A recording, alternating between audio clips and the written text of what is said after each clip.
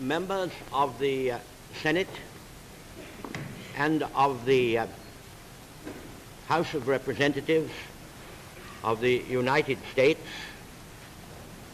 I feel greatly honored that you should have invited me to enter the United States Senate chamber and address the representatives of both branches of Congress. The fact that my American forebears have for so many generations played their part in the life of the United States, and that here I am, an Englishman, welcomed in your midst, makes this experience one of the most moving and thrilling in my life, which is already long and has not been entirely uneventful. I wish indeed that my mother, whose memory I cherish across the veil of years, could have been here to see. By the way, I cannot help reflecting that if my father had been American and my mother British, instead of the other way around, I might have got here on my own.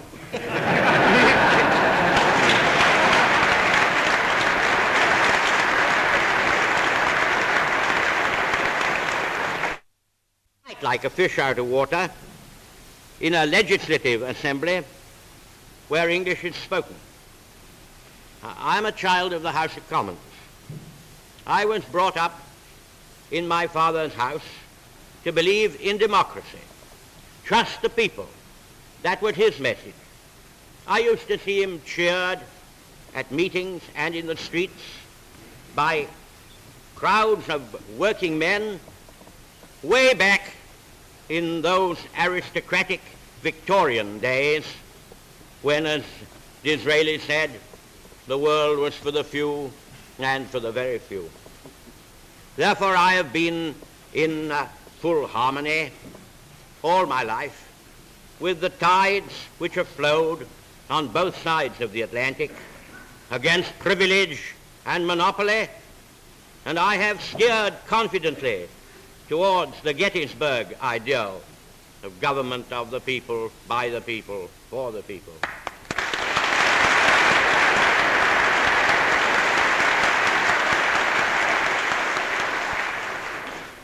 I owe my advancement entirely to the House of Commons, whose servant I am.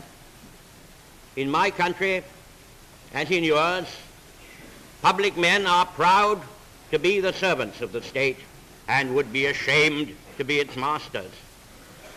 On any day, if they thought the people wanted it, the House of Commons could by a simple vote remove me from my office.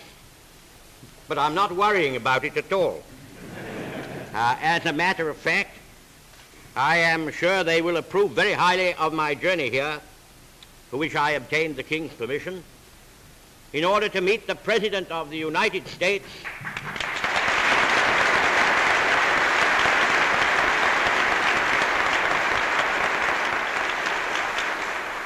and to arrange with him for all that mapping out of our military plans and for all those intimate meetings of the high officers of the armed services in both countries which are indispensable to the successful prosecution of the war.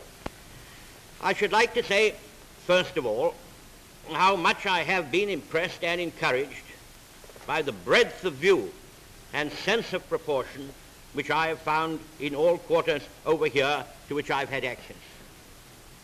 Anyone who did not understand the size and solidarity of the foundations of the United States might easily have expected to find an excited, disturbed, self-centered atmosphere with all minds fixed upon the novel, startling, and painful episodes of sudden war as they hit America. After all, the United States have been attacked and set upon by three most powerfully armed dictator states, the greatest military power in Europe, the greatest military power in Asia. Japan, Germany, and Italy have all declared and are making war upon you. And a quarrel is open which can only end in their overthrow or yours. But here in Washington, in these memorable days, I have found an Olympian fortitude which, far from being based upon complacency, is only the mask of an inflexible purpose and the proof of a sure, well-grounded confidence in the final outcome.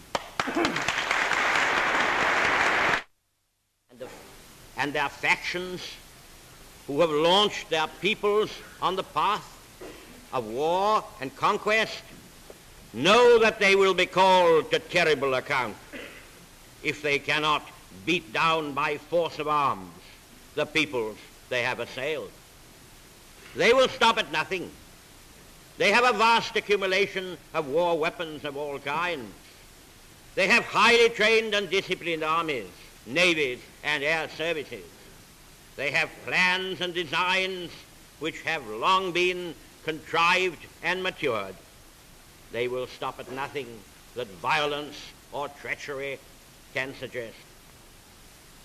It is quite true that on our side, our resources in manpower and materials are far greater than theirs.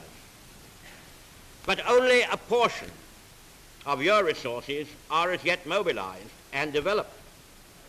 And we both of us have much to learn in the cruel art of war. We have therefore, without doubt, a time of tribulation before us. In this same time, some ground will be lost, which it will be hard and costly to regain. Many disappointments and unpleasant surprises await us. Many of them will afflict us before the full marshalling of our latent and total power can be accomplished. For the best part of 20 years, the youth of Britain and America have been taught that war was evil, which is true, and that it would never come again, which has been proved false. For the best part of 20 years, the youth of Germany, of Japan, and Italy have been taught that aggressive war is the noblest duty of the citizen, and that it should be begun as soon as the necessary weapons and organization have been made. We have performed the duties and tasks of peace. They have plotted and planned for war.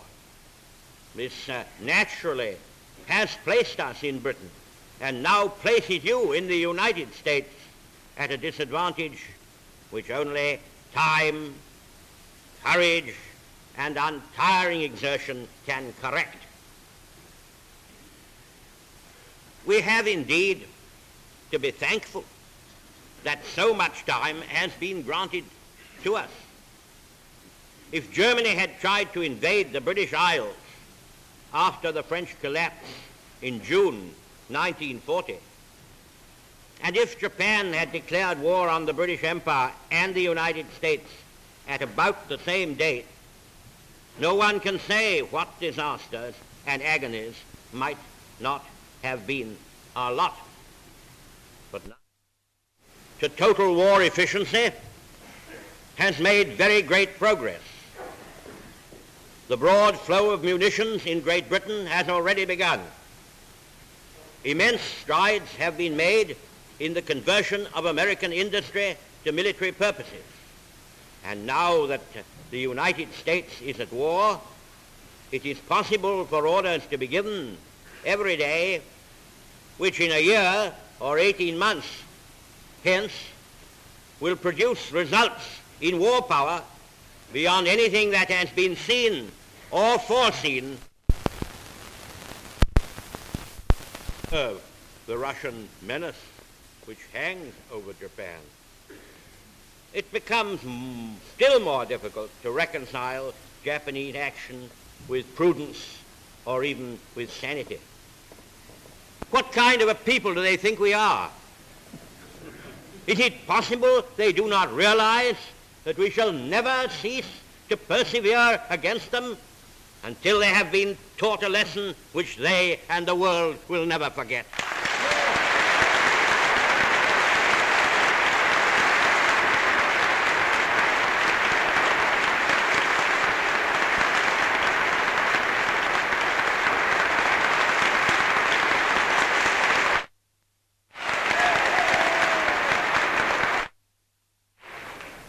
Members of the Senate and members of the House of Representatives, I will turn for one moment more from the turmoil and convulsions of the present to the broader spaces of the future. Here we are, together, facing a group of mighty foes who seek our ruin. Here we are, together, defending all that to free men is dear. Twice in a single generation, the catastrophe of world war has fallen upon us. Twice in our lifetime has the long arm of fate reached out across the oceans to bring the United States into the forefront of the battle. If we had kept together after the last war, if we had taken common measures for our safety, this renewal of the curse need never have fallen upon us.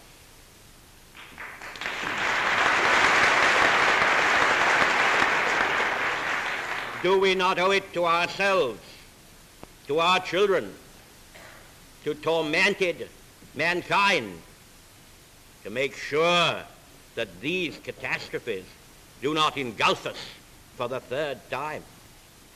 It has been proved that pestilences may break out in the old world, which carry their destructive ravages into the new world, from which, once they are afoot, the new world can not escape. Duty and prudence alike command. First, that the germ centers of hatred and revenge should be constantly and vigilantly served and treated in good time, and that an adequate organization should be set up to make sure that the pestilence can be controlled at its earliest beginnings before it spreads and rages throughout the entire earth.